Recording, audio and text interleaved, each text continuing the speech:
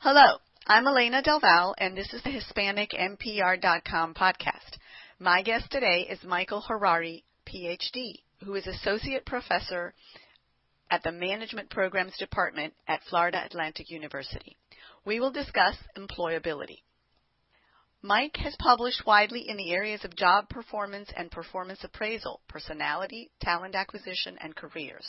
His research has been published in leading academic journals and has been covered widely in BBC, Fox Business, Forbes, and Psychology Today. He serves on 3 journal editorial boards.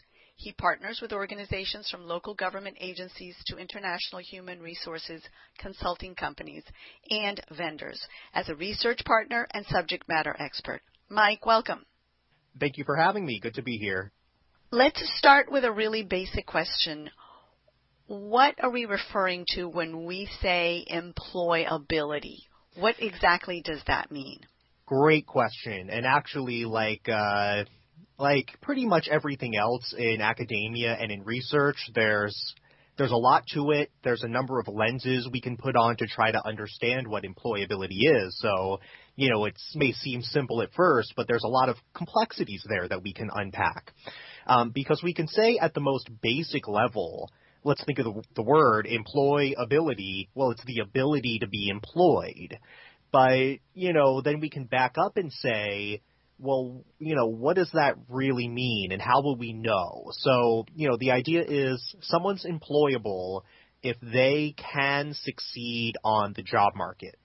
So we're kind of implying that there is some set of personal resources that enables people to succeed in the job market, and that's something that they kind of carry with them and they can invest in and develop across time. But we often think about it, and we can talk about maybe some issues with this, but we often think about it, employability, as a set of personal resources that enable people to succeed on the job market. So we have 2 pieces to it. We have the personal resource piece, and then we have the job market piece.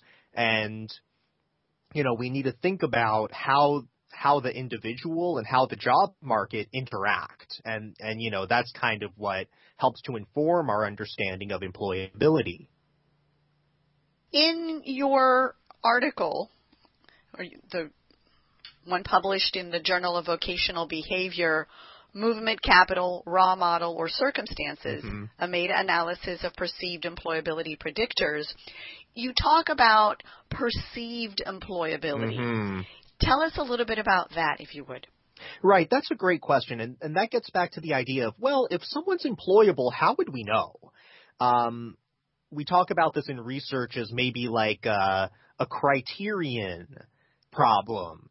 That is to say, if we're trying to do research to figure out what makes someone employable, we need to have some way that we can measure someone's employability, that we have some standard that we can use to compare their personal characteristics to, right? So if I want to say, okay, let's study what makes you employable, what makes someone employable, I need a group of people, I need to measure things about them, and then I also need to score their employability somehow so I can compare those different predictors to their employability. So if we want to know if someone's employable, we have a group of people and we need to assign each of them a score that suggests how employable they are, that's a tricky problem to address. And there's a few ways we can do it. They all have their pros and cons, and I'll tell you kind of where we stood for this particular paper and why. So the first thing we can do is we may say, oh, well, someone's employable if, they're searching for a job and they find one. So if we have a group of people who are searching for jobs, we can say, well, the ones who found their jobs the fastest, maybe they're the most employable.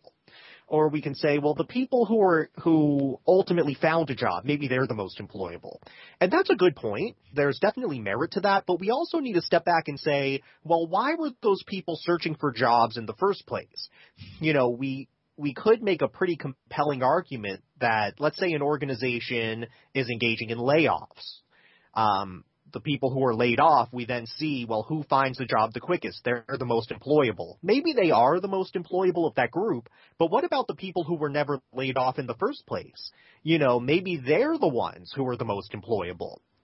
So although these objective ways of figuring out who's employable are, they may seem desirable at the surface, there are issues there that are difficult to overcome because we're only studying a subset of people. The other thing we can do is, this isn't perfect either, but I think it's a good option, and that's what we used in our paper, is to ask.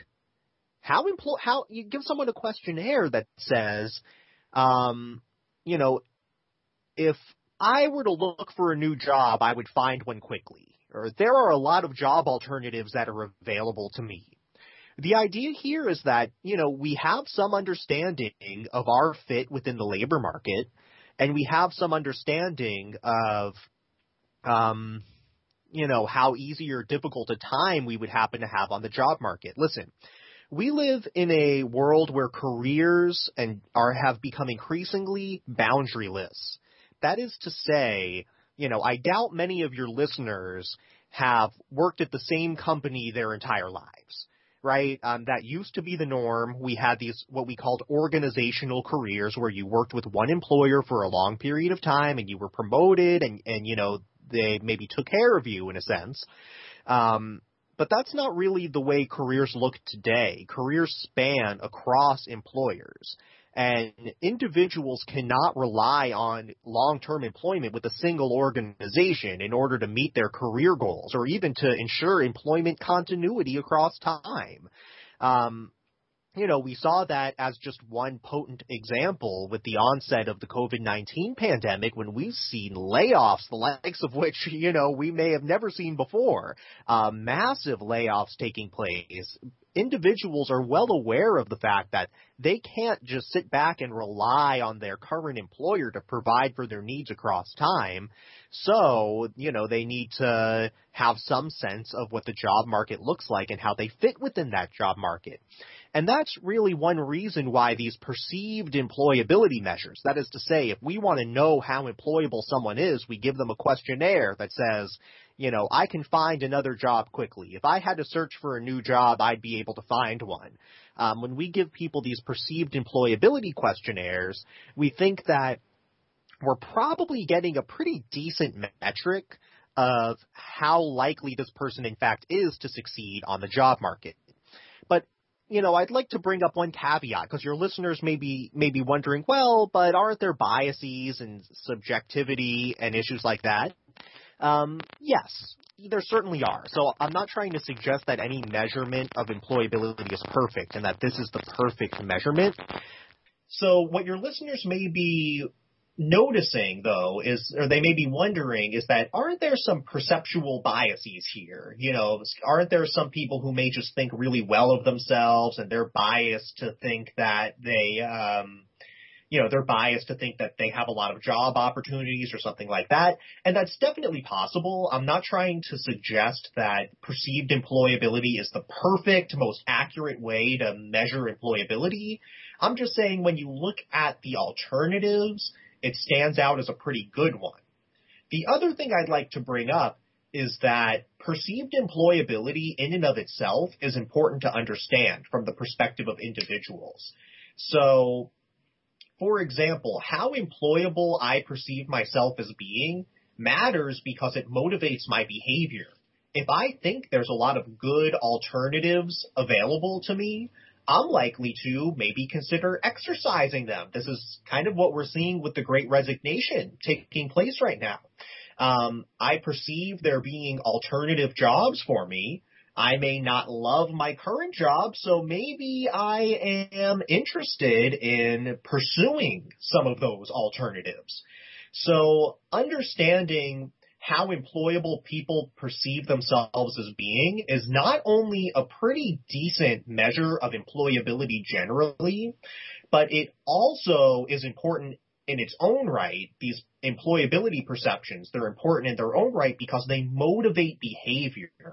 I have another study that's not published yet where we find that the more employable employees perceive themselves as being, the less stress they experience. Why? Well, because they can cope with whatever work-related challenges come their way. They're not stressed about job insecurity, about the potential for layoffs. They know that they are likely to land on their feet, so they're less stressed. So viewing oneself as employable is important. Understanding perceived employability is important, and it's also a very good measure of how employable people are. I'll give a shout out to another metric we may consider as representing employability. It's not used as commonly, and we can certainly touch on this as we wish. But, when employers make hiring decisions, they use a lot of different hiring procedures, but there's one that's more common than any of them. I doubt that any of your listeners have ever made a hiring decision without conducting a job interview. So we may also say, well, maybe the ability to do well in a job interview is what makes someone employable. We can know if someone's employable by how well they do in interviews. I think that's interesting. That's an interesting area to explore. That hasn't really entered the literature yet as a way to think about employability, but I think there's a lot of merit there. That actually makes me think of all the conversation around the use of AI, artificial intelligence, in human resources, so that instead of reviewing resumes and the materials submitted by prospective employees, they're using software to process and to filter out. And in addition to that, or at the same time as that, they're also requesting that prospective employees submit videos of themselves. What can you tell us about that and its relationship to employability? Yeah, that's a great question, and I'm happy you brought that up because, most of my career has been centered in talent acquisition. So I've generally looked at hiring from the employer side, and I parlayed that into the study of employability by flipping it to the employee side. So I do have a lot of thoughts about this. First of all, when it comes to resume screening, I'm not opposed to the use of AI at all. In fact, I think AI use in resume screening, as long as it's screening on the appropriate basis, is probably going to be a big benefit to many employers. The reason being is that my general recommendation when it comes to screening resumes is to screen them objectively based on the presence of or absence of minimum qualifications. So in HR, there's a procedure we use called a job analysis. So everyone's familiar with job descriptions and job specifications. The job description outlines the job tasks. The job specification outlines the job's requirements. Those come from a procedure called a job analysis. And when we do our job analysis, we want to make sure that we're not just uncovering the job tasks, but that we're also uncovering all of the requirements that are needed to perform the job. Some of those requirements, like education and experience, can be gleaned in a resume, but most can't. You can't really get a good sense of someone's knowledge or skills or abilities or their personality traits from a resume, but what you can know is their work history and their education history. So what certain types of AI may be very good at is helping to remove the subjective bias that can creep in when evaluating resumes. We can have a job where the requirement is a bachelor's degree and 2 years of related experience. AI can screen very objectively and say, here are the resumes that have those characteristics, here are the resumes that don't. So then you could go to your yes pile and you can use other procedures from there to decide who's going to get hired. when we screen resumes subjectively, it's easy to get caught up in thinking like, oh, well, this person graduated from this university. Oh, this job requires 2 years of experience, but this one has 3. So, let's consider that better. When we make a hiring decision, we want to consider at the beginning specifically how we're going to make this decision, and then we just want to implement that to make an objective decision. The research tells us the more objective job-related decisions, the better. When we let our subjective biases creep in, it gets all the more difficult to make a good decision, even though it feels like we're in control.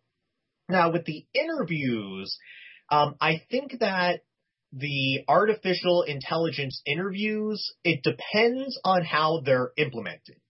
So, for example, having a candidate record an interview, from the perspective of an employer, that could be good. If you have an objective set of questions, you have a set of questions, all candidates are getting the same questions, they're given the same opportunity to respond, and they're being evaluated in a consistent manner.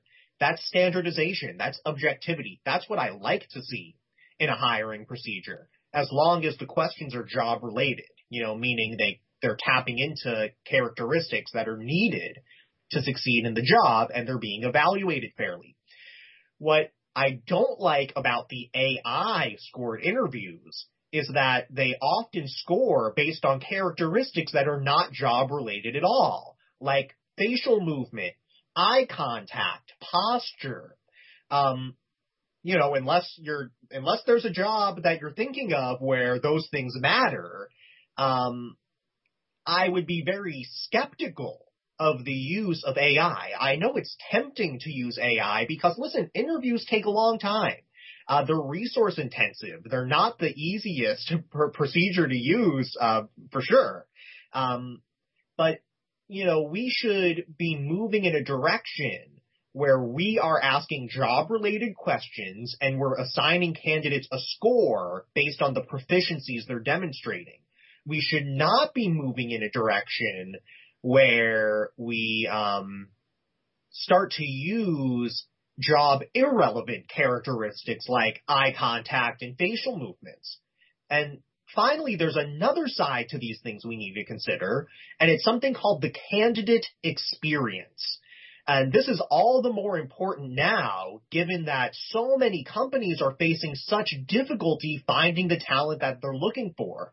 Managing the candidate experience is all the more important. Let me define that. The candidate experience would be when the candidate is a job applicant, right? Someone's applying for a job with your organization. How are they being treated? Do they think that you are doing things in a fair way or in an unfair way? If they think you're doing things in an unfair way, they are much more likely to drop out of that applicant pool and to not be interested in accepting a job if it is offered to them. In addition to that, they are likely to tell their friends and family, do not apply for a job with this organization. So managing the candidate experience is very important.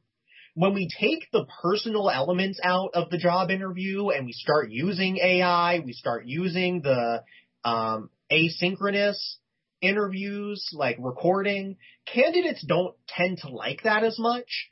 And that is something that employers may wish to consider. That's something to weigh against the increased efficiency. Yes, you're saving time. Yes, you're saving time. Yes, it's more efficient. However, you have candidates who may not like the experience. They may drop out. They may recommend that other people don't apply for jobs with your organization. And in a time like we're in now, it's all the more important to make sure that that candidate experience is being managed appropriately. I realize I didn't touch upon the employability piece. I don't know if you have any follow-up questions before we want to get there. Definitely. Before we move further, one of the things, going back to AI, that has been very controversial, or at least that I've seen, is the discussion that there is a built-in bias in the AI software because of flaws in the software or whoever has been writing the software, and that those biases reflect the biases of the company or the software maker. I'm not really sure what the source of the biases is, but the result is an inherent bias in that screening process that is leaving a lot of valid candidates out of the screening. Right. Yeah, so that's a really good point. If someone is writing software with a particular bias, that's going to come through, conceivably in the final scores assigned to candidates that are used to make the hiring decisions. And that's why I use this job relatedness term so much. Anytime you're making a hiring decision, you will get a better decision if the tools you are using are related to the job. So, let me give you an example. If I were going to hire I'm a college professor. So let's say I was going to hire a college instructor. And, this person's job is to teach undergraduate classes in, let's say, human resource management. If I want to make a good decision using job-related tools, I may develop something that we call a work sample, where I have this person come into a classroom and I have them deliver a 30-minute lecture, do a 30-minute class on an HR-related topic. And whoever does the best, I can give the job. That's a clearly job-related way.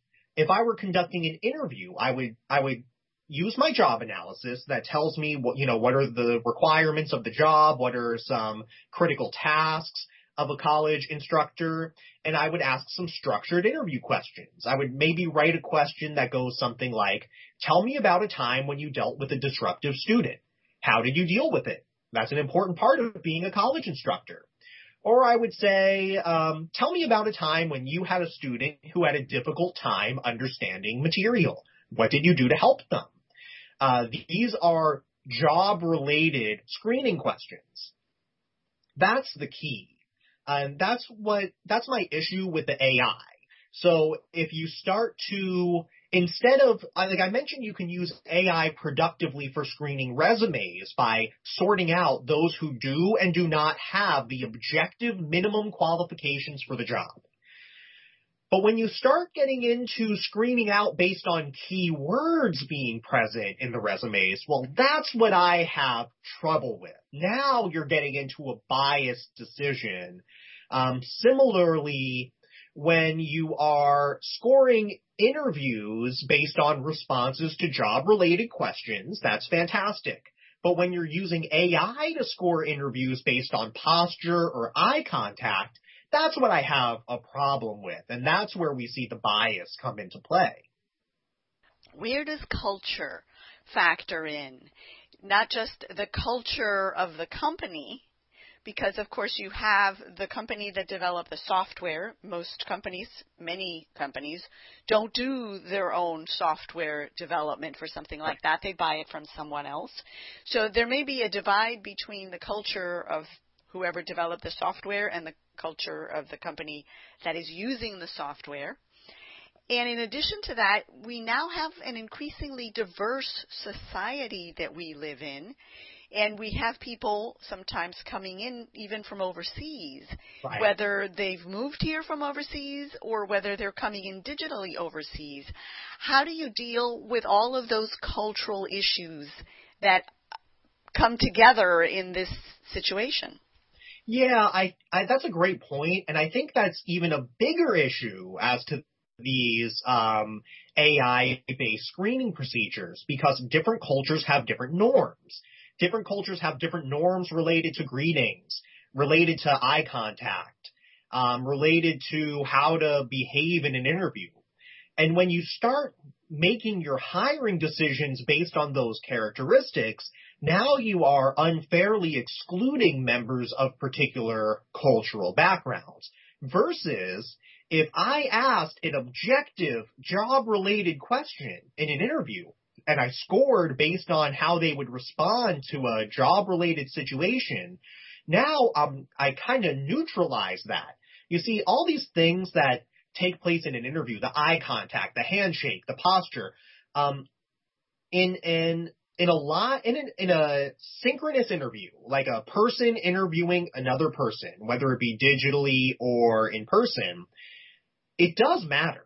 Those things do affect hiring decisions. And, the people who coach on interviews and say, start with maybe you wouldn't do this these days, but start with a firm handshake, make good eye contact, have questions prepared about the company. Those things all do seem to influence hiring decisions, but the point I'm making is maybe they shouldn't. Maybe what your listeners should consider is, let's think about what is fundamentally required to do this job and screen exclusively on those characteristics so that we're not going to hire the extrovert who makes good eye contact and has a good handshake, but maybe less skilled, over the introvert who is highly skilled and proficient and will make the ideal hire if we do hire them. The key for me is the job description and the job specification should lead everything we do. So then cultural variation doesn't matter as much. One thing to bring up when it comes to diversity, we were talking about, essentially national origin diversity, but age diversity is something we should consider as well. Older individuals have been plunged into a high-tech environment that they were not raised with, like people like myself were. I'm not trying to promote a stereotype that older people are less adept with technology. That certainly isn't the case across the board. It just is the case that I personally was raised with technology. I barely have any memories of not having a computer, whereas someone who was introduced to computers later in life and now is recording interviews, doing asynchronous interviews where their facial movements are being recorded and things like that. I think there's a lot of opportunity for bias there as well, just simply due to comfort with technology. And in addition to that, you have issues of privacy or perceived privacy, and who owns that content? So say, for example, that an applicant does a video and submits it. Does the company own the video? Does the person who recorded it own the video? If that company uses the video for another purpose that the applicant did not expect, what does that mean? What legal implications? Yeah, that's a great question. To be honest, I don't know that these issues have been hashed out. You're speaking my language here because I'm on the ethics review board committee here at FAU for research. So, when it comes to ethics of data collection, it's something that I'm very interested in, and we're in a lot of respects, uncharted territory, right? What's happening with this data that's being collected? Who owns it? What could it be used for? There are a lot of question marks as I see it. And this, I wish I had a firm answer for you, but I think there are some issues that need to be hashed out here. Specifically when you talked about the differences in gender and the comfort with technology, there's also a very, I'm not sure the word is clearly marked, but there's definitely a difference in comfort in terms of sharing personal information online and on social media, well, across different groups of people, but specifically across generations that have grown up with that are native to that, and people who are not. And so there's, of course, many companies that do research on candidates by looking at their social media. Is that going to count against a candidate if someone doesn't have a social media profile? How is that factored into the employability and the AI and the interview? That's a great question. So fortunately, I don't think that many companies, or I don't see many companies using social media screening to render hiring decisions. That's a whole can of worms. I mean, if we're talking about making hiring decisions in a way that's not job related and that introduces a lot of bias, using social media screening is up there on the list. I'm not suggesting that we can't glean anything from social media, but, the idea that we're going to look at someone's social media account and make a good hiring decision is farcical, I have to say. I will say that from an employability side, LinkedIn matters. I could see that, how one portrays his or herself on LinkedIn. If you're portraying yourself unprofessionally on a professional social media network, that is likely to adversely affect your employability. And similarly, simply having the account and being active on the account is going to enhance one's employability when you factor in that recruiters do search for candidates through LinkedIn. Many of your listeners may have been contacted by recruiters through LinkedIn who saw their bio data there, thought they could be a good fit for a position, so they reached out to them. So this is, your employability is your ability to succeed on the job market. So if someone has recruiters reaching out to them, well, that person's more employable than someone who doesn't. That person's in a position where there are jobs out there, where people are approaching them with those jobs. So having a LinkedIn presence is valuable. In fact, we're talking about the age piece here. My research did suggest that the older someone is, the less employable they are. And that's consistent with research across the board. So my study suggested the older someone is, the lower their perceived employability is, which, as we discussed, is a pretty good metric of their employability. But the same thing with the job seeking. If you take a group of people who are searching for a job, you can predict who's going to find a job the fastest, in part by their age. The younger they are, the faster they'll find a job. The older they are, the longer it will take them. I'm not saying that that's all accounted for by a LinkedIn presence, obviously. It's definitely not. But it does harken to that idea that, the older individuals do face many barriers on the job market and do have reduced employability. So there's built-in discrimination is what I'm hearing you say. They feel that they're less employable, but it's not just that they think that, it's that it's real. Oh, yeah. If you flip that around, it means that if you look at the profile of a company that hasn't hired anyone over whatever age, that there's a budding lawsuit, for example, in the works because it's a clear pattern of discrimination. That's a great point because, we do have the Age Discrimination in Employment Act, which makes it unlawful to discriminate in any employment decision that would include hiring against individuals who are 40 or older.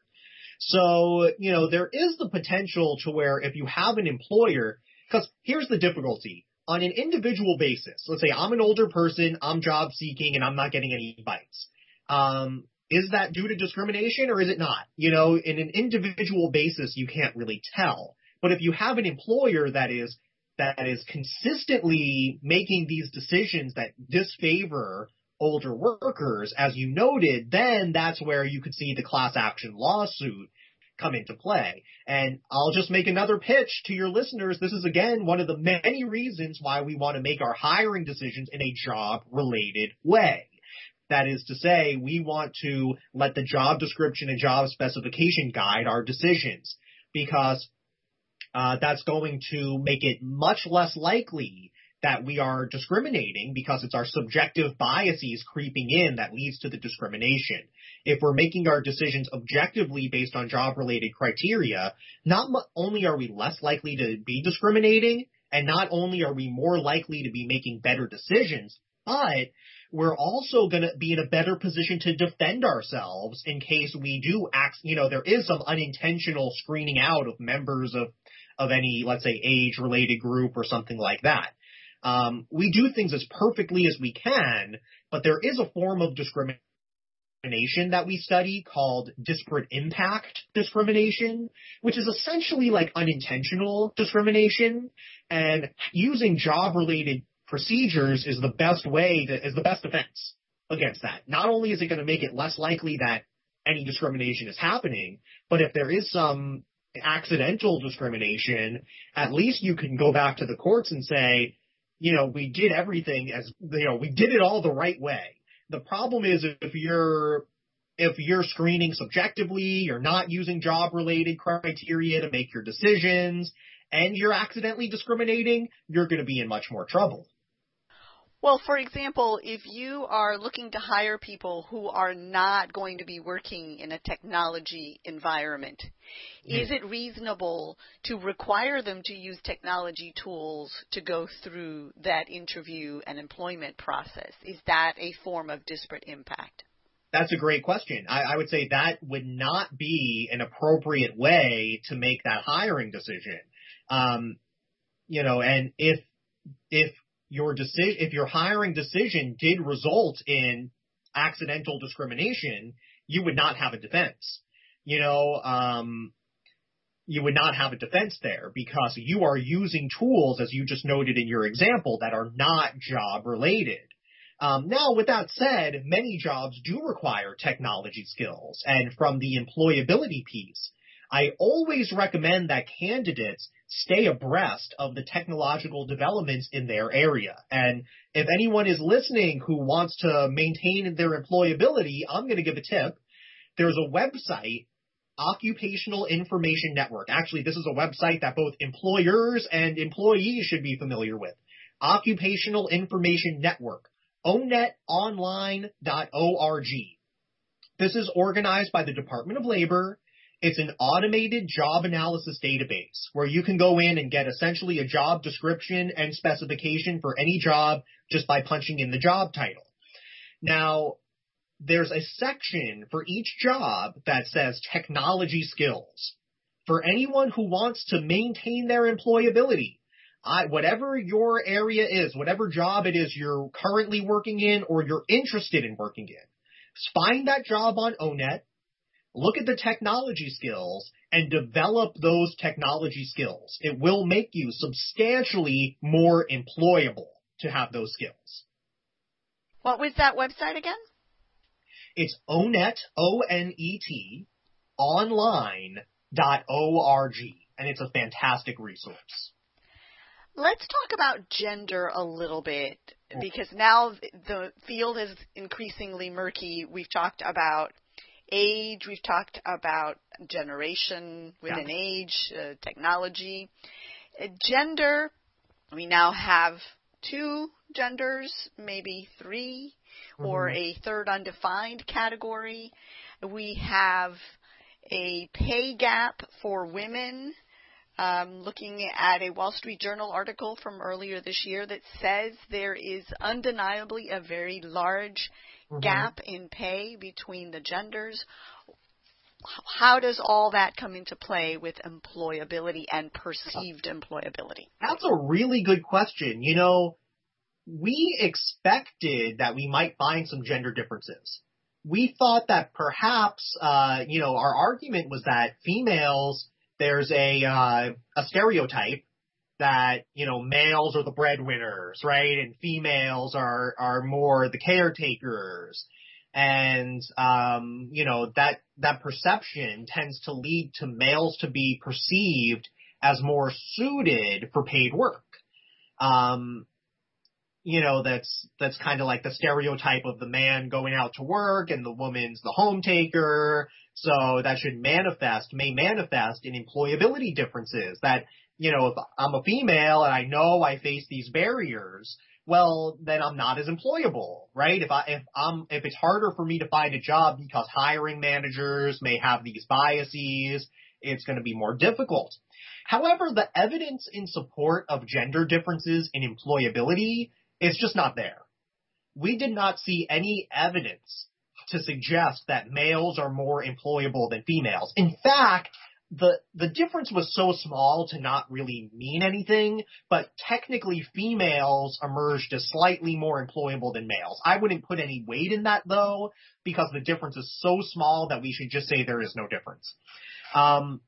We were surprised by that, and, that's something that needs to be unpacked more. Is it that, you have the stereotypical so-called pink-collar jobs, right? Like you have jobs that tend to be male-dominated, and you have jobs that tend to be female-dominated. So is that one reason why we're not seeing any differences in employability? Because men and women may have an equally easy or hard time as finding jobs, but just maybe it's in different areas. That's one idea there. And something else that needs to be unpacked, there's a lot of research to suggest that gender wage gap is much more robust for women who have had children. Suggesting that maybe it has a lot to do with time out of the labor force, associated with having children. So I wonder if there's something there, if maybe we need to look at employability by gender. We need to look at kind of like pre versus post having children, if we need to stratify by age. I'm just thinking out loud, there might be something there, because women do seem to unfortunately face a penalty in the workplace for becoming mothers, that men do not face such a penalty for becoming fathers. The article talks a little bit about that, but it seems to emphasize an inherent bias in the company structure that gives more responsibility to men and therefore results in long-term, you start out with a pay gap and less responsibility, and so eventually that makes a lot of sense. There is, again, a stereotype that males are the leaders, and we see that the males are much more likely to be top executives at organizations. So, I can see that being given more responsibilities. I'd be interested in reading that article. That's an argument that I haven't been exposed to before, but it makes intuitive sense. I can give you the title. The pay gap for women starts with a responsibility gap. Ah, interesting. Okay, yeah, I'll take a look at that. That's fascinating. Wall Street Journal, October 16th to 17th, 2021. Great. Well, hopefully your listeners find that article as interesting as well. Let's go back to something that you said a minute ago when you talked about the pink collar. Okay, yes. So how does the employability and all of these issues that we're talking about center around working for someone or hiring someone come into play in relation to the type of job, meaning a blue collar, a white collar, a pink collar, etc.? Yeah, that's another thing we considered, because we were trying to understand, there's this argument that the job market is stratified, that you kind of have the primary market, which are like your white collar workers, your full-time workers, your permanent workers, who are the ones who should be the most employable, and because they're in the labor market stratified, and they're in the main one. They're in that labor market you want to be in, where there's this secondary labor market that people get stuck in. And they're working part-time, piecing jobs together, trying to get by. They're on temporary contracts. They have no job security. They're more likely to be blue-collar. We didn't see much with the so-called pink collar jobs, but we were able to look at the white collar versus blue collar. They're more likely to be blue collar, and these should be the people who you would think of as being less employable, but we did not find any evidence for that either. Full-time, part-time, white collar, blue collar, all emerged as being equally employable.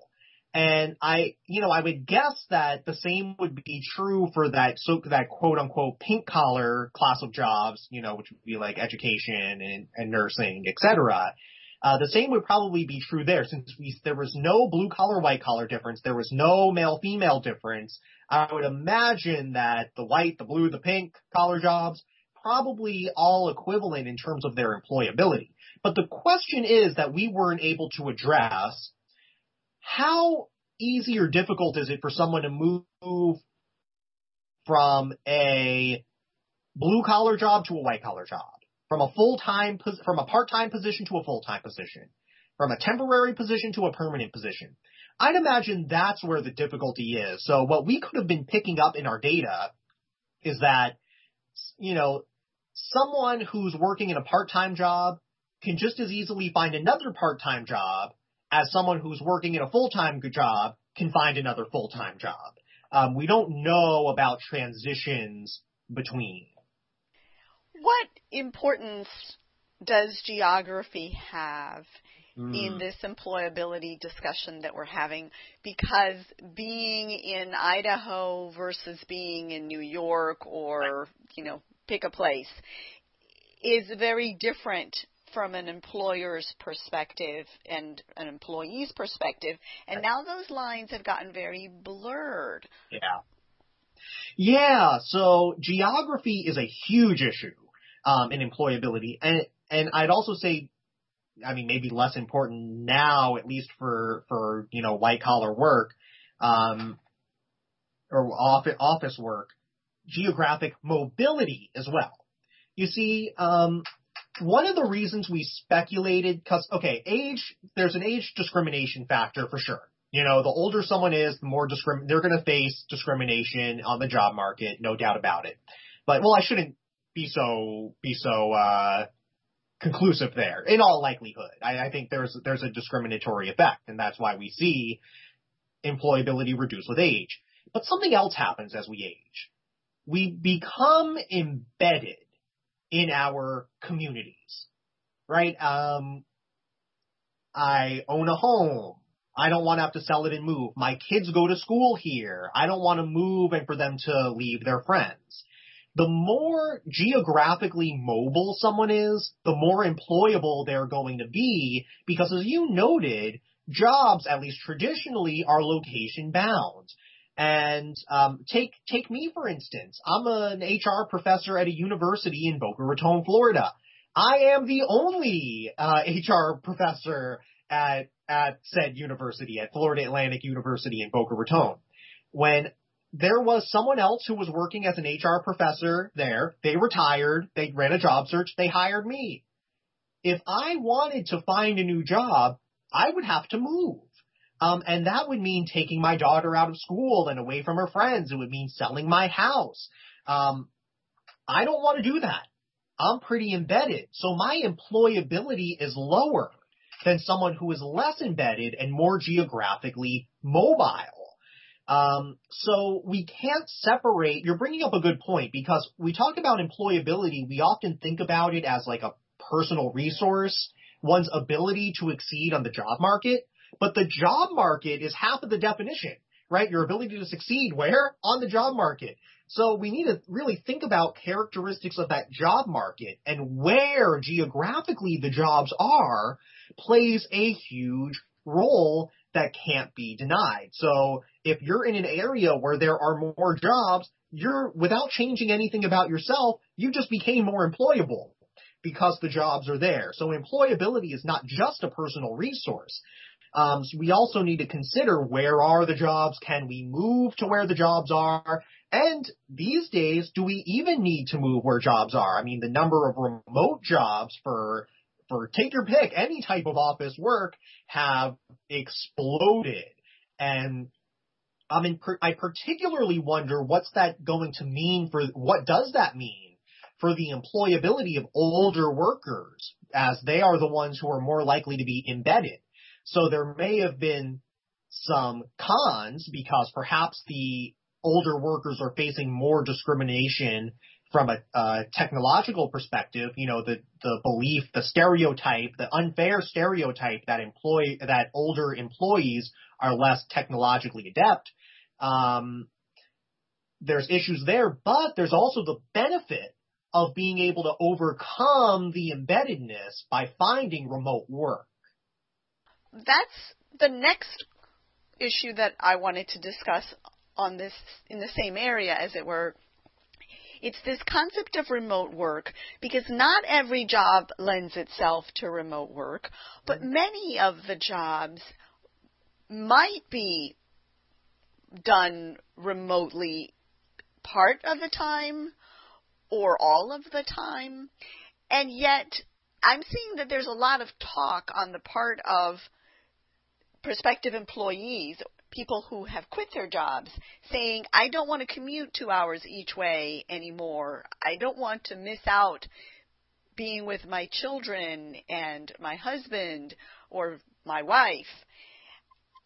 And the technology companies on the one corner that have said, some of them, that their employees can continue working remotely part-time or full-time or, going in some sort of hybrid. But on the whole, the vast majority of the things that I see out there are not offering remote work opportunities. The employers themselves are still bound to the old approach.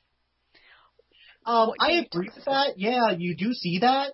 But we also see a big-time labor shortage. The assumption has been that, at the start of the pandemic, when everything went remote and then employers started to see, well, this can be done, the assumption was that employers were going to make the decision about whether or not to repopulate. I think that what we see with the Great Resignation, with the labor shortage, is that it's not necessarily up to the employers. The employers need to satisfy the market of job seekers.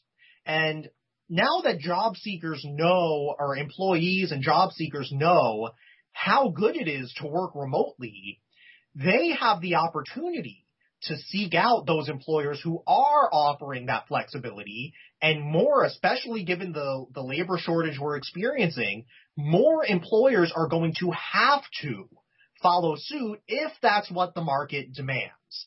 Now, if the market doesn't demand that, if they're comfortable with the return to work and their commute and they're willing to go along with it, then more employers may end up going that route instead.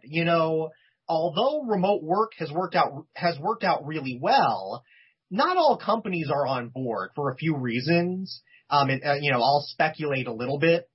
One is sunk cost. For instance, there's a large employer near where I live that just built a new facility, and you better believe they're itching to get their people back in there. There's no way they're going to just abandon this new office building they constructed. Think of all the resources that went into it and all they've done to get that prepared. They want to use the resources that they are paying for. And the other thing is, many managers perhaps dislike the lack of control they have over their workforce. You don't really know who's doing what when during the remote work. Now, I think that more and more workers, though, are demanding remote work or various forms of flexible work. That is, and if you look at surveys during this Great Resignation we're experiencing, a reasonable percentage of people are reporting leaving their jobs for remote options.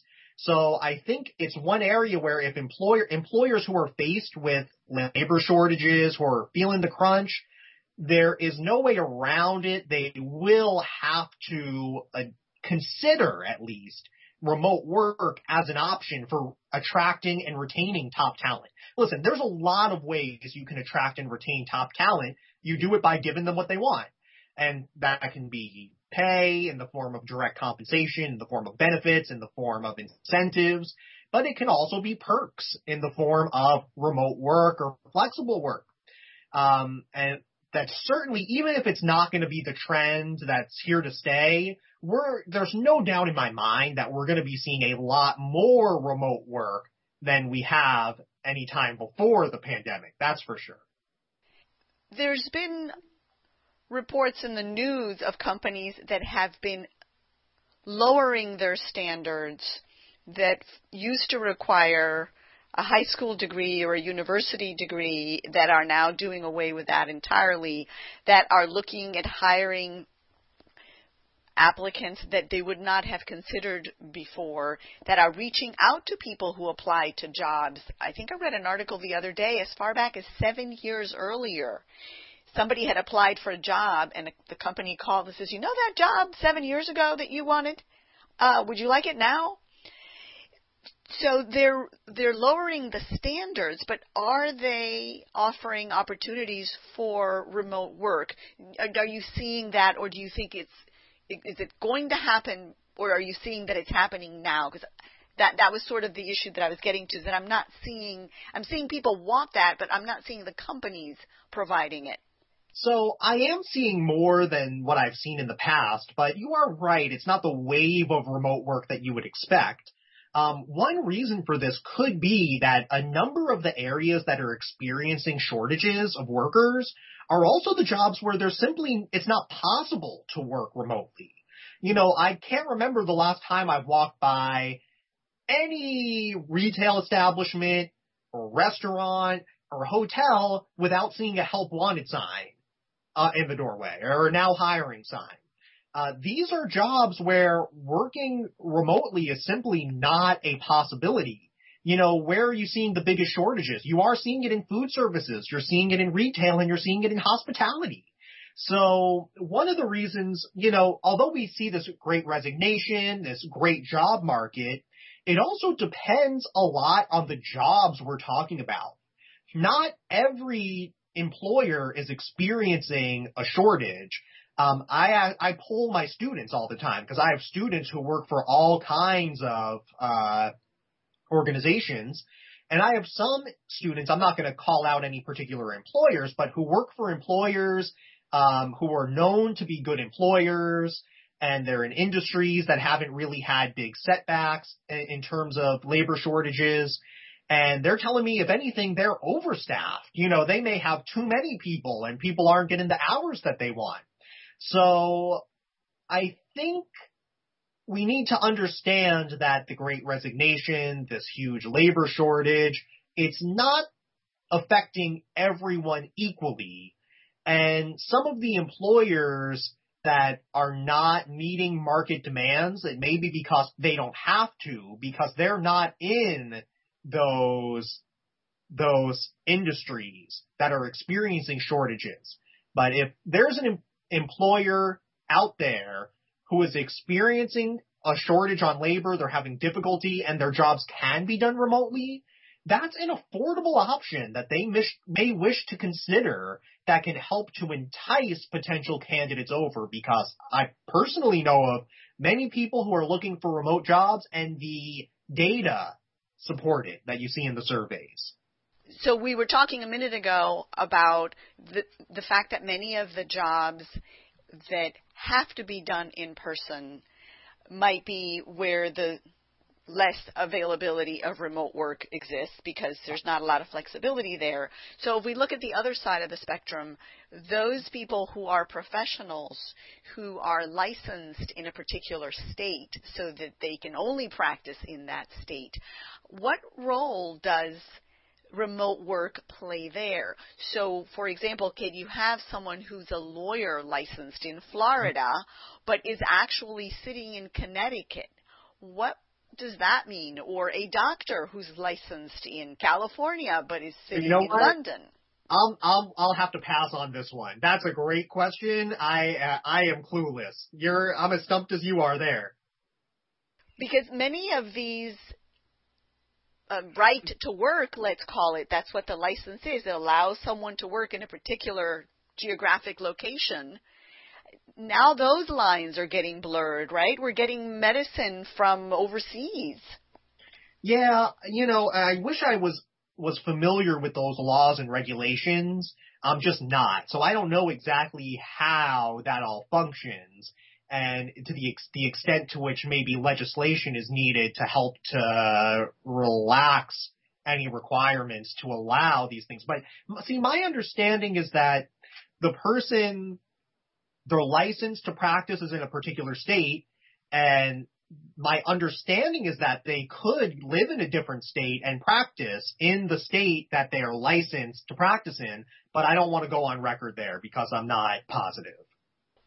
If we look at these changes that are taking place that relate to the Great Resignation, that relate to the availability of technology and our population's better knowledge and access of technology with all the native digitals that we have entering into the workforce, what role does the loss of all of these older employees with experience and knowledge that have been exiting the workforce, specifically during the pandemic, how is that going to affect the workforce? And specifically, how is that going to affect employability? Because over time, won't some of those who are still left become more valuable because they have this added maturity and added knowledge that we're losing? Yeah, that's kind of a big issue that came up with the pandemic, where you had a lot of older workers resigning in a shorter span of time resigning or being laid off or just simply exiting the workforce. In a short span of time in a way that couldn't be predicted. You see, what any organization hopefully is considering when it comes to the aging of their workforce is succession planning and knowledge transfer. So you're bringing up this very important idea, which is that your more senior workers who have been there for a period of time, they house within them a lot of knowledge. Not simply the technical aspects of how the job is done, but the history of the organization. They understand why things are done the way that they are. They understand what the pitfalls might be of changing something. Maybe a newer employee comes in and says, oh, this should be done this way. But the more senior employee knows, oh, well, when we did that in the past, we had this issue, so we changed it to this way. And there's this regulation that requires us to do it like that. So, there's a big loss there. See, because normally you would have knowledge transfer taking place. The younger employees would learn from the older employees. And that would hopefully be facilitated by the organization through some form of knowledge transfer, formal knowledge transfer program, succession planning, and the like. But what happened during the onset of the pandemic, with the layoffs, with the resignations, with the general exiting of the workforce of people who are nearing retirement age, is that a lot of that institutional knowledge has simply been lost. So organizations, to the extent that they have those resources still within, they need to make a sustained effort to try to set up succession planning programs, to try to ensure that the knowledge that's possessed by the older employers is passed down. Some form of mentorship, formal or informal mentoring program would be very valuable there. And, when it comes to employability, the thing is that we can look at employability in two ways. See, we think about employability external. I can find a job with another organization if I have to. But employability also manifests itself internally. Employability also manifests itself internally. So, if we can think about employability as getting a job at another organization, but we can also think about it as getting another job at the same organization. The newer employees who are able to succeed in extracting knowledge from their more senior coworkers, from understanding that institutional knowledge, that may not make them more employable for other firms, but it will make them more employable at their current firm. They will be more likely to be retained if there is downsizing or layoffs. They'll be more likely to be eligible for promotions or for transfers. So there is relevance from employability, from the employability perspective there. What is a reasonable expectation on the part of, on the one column, the employer, and on the part of the employee or the prospective employee? In other words, when you are looking at your employability as a prospective employee, or if you're an employer and you're looking to hire someone, what is reasonable for you to expect in terms of qualifications, skills, experience, etc.? Because there also seems to be a divide there that seems to come into play with this whole employability discussion we're having. If somebody lists a job ad that expects the person to tap dance, be able to juggle, do the high ropes, and all do it with a blindfold. And meanwhile, there's the people looking for jobs that are saying, no, I want to work 6 hours a week. I'm exaggerating for effect, but you see what I'm saying? And I want to only do the tightrope. Yeah.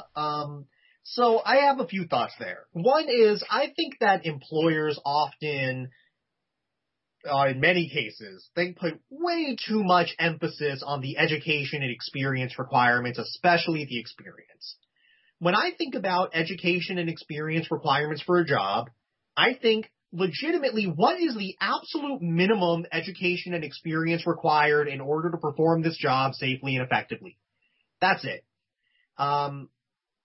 Any employer who's listening who stretches that, I think you're making a mistake, because you could be making your minimum screening decisions based on those, making your initial screening decisions rather based on those minimum qualifications, and then you can use better techniques to make better hiring decisions. So I think employers need to set their expectations for experience and education exactly where their job analysis tells them it should be, exactly where their job specification says it should be, and no higher. And then after that, you're asking, well, what's appropriate for employers to want in terms of skills, in terms of knowledge, and this and that. At that point, I would say it's all relative, because you're not dealing with a hypothetical ideal candidate pool. You're dealing with the candidate pool that you have. And you need to be thinking about, how am I going to, I have 100 people in my applicant pool. You need to think critically.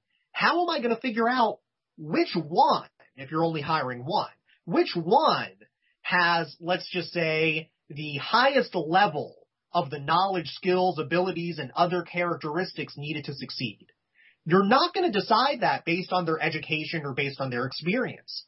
You're going to decide that using other screening procedures like knowledge tests, like work samples, like situational judgment tests, like job interviews, all of them assuming they're well constructed and job related. We can have a whole podcast episode just on these different predictors, or these different, let me frame it as hiring procedures and job related hiring decisions. But, employers need to say, what's the knowledge? What are the skills that are absolutely critical for performing this job effectively?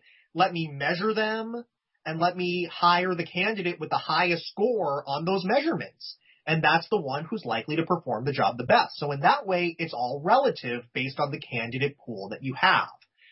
When it comes to employees, I would say that it depends. It depends on how employable you are. Honestly, if you have a lot of options, you can be very selective, and you could try to negotiate with prospective employers. If I'm really employable, I have a few offers, well, let me start with this one. I'm going to try to negotiate some terms. I want flexibility. I want this. I want that. Well, you're not going to give it to me. Well, I'm going to keep looking because I'm employable. Whereas someone who really needs the job doesn't have that flexibility. Doesn't mean they're just stuck with the job as it is. They can still rely on something that we call job crafting. Job crafting is proactively redesigning one's job oneself. So many employers are very happy to work with their employees to help to shape their job in a way that they would prefer. And that is certainly on the table. Even if the job that you get isn't exactly the job that you want, over time you can try to craft it. You can try to work with your employer to help to make it more like the job that you want. Mike, thank you for joining us from Fort Lauderdale, Florida. It is my absolute pleasure. I had a great time. And to our audience, you have been listening to Michael Harari, Ph.D., who is an associate professor at the Management Programs Department at Florida Atlantic University, who discussed employability. To propose a guest for the show, you can email me directly at editor@HispanicMPR.com. That's editor@HispanicMPR.com.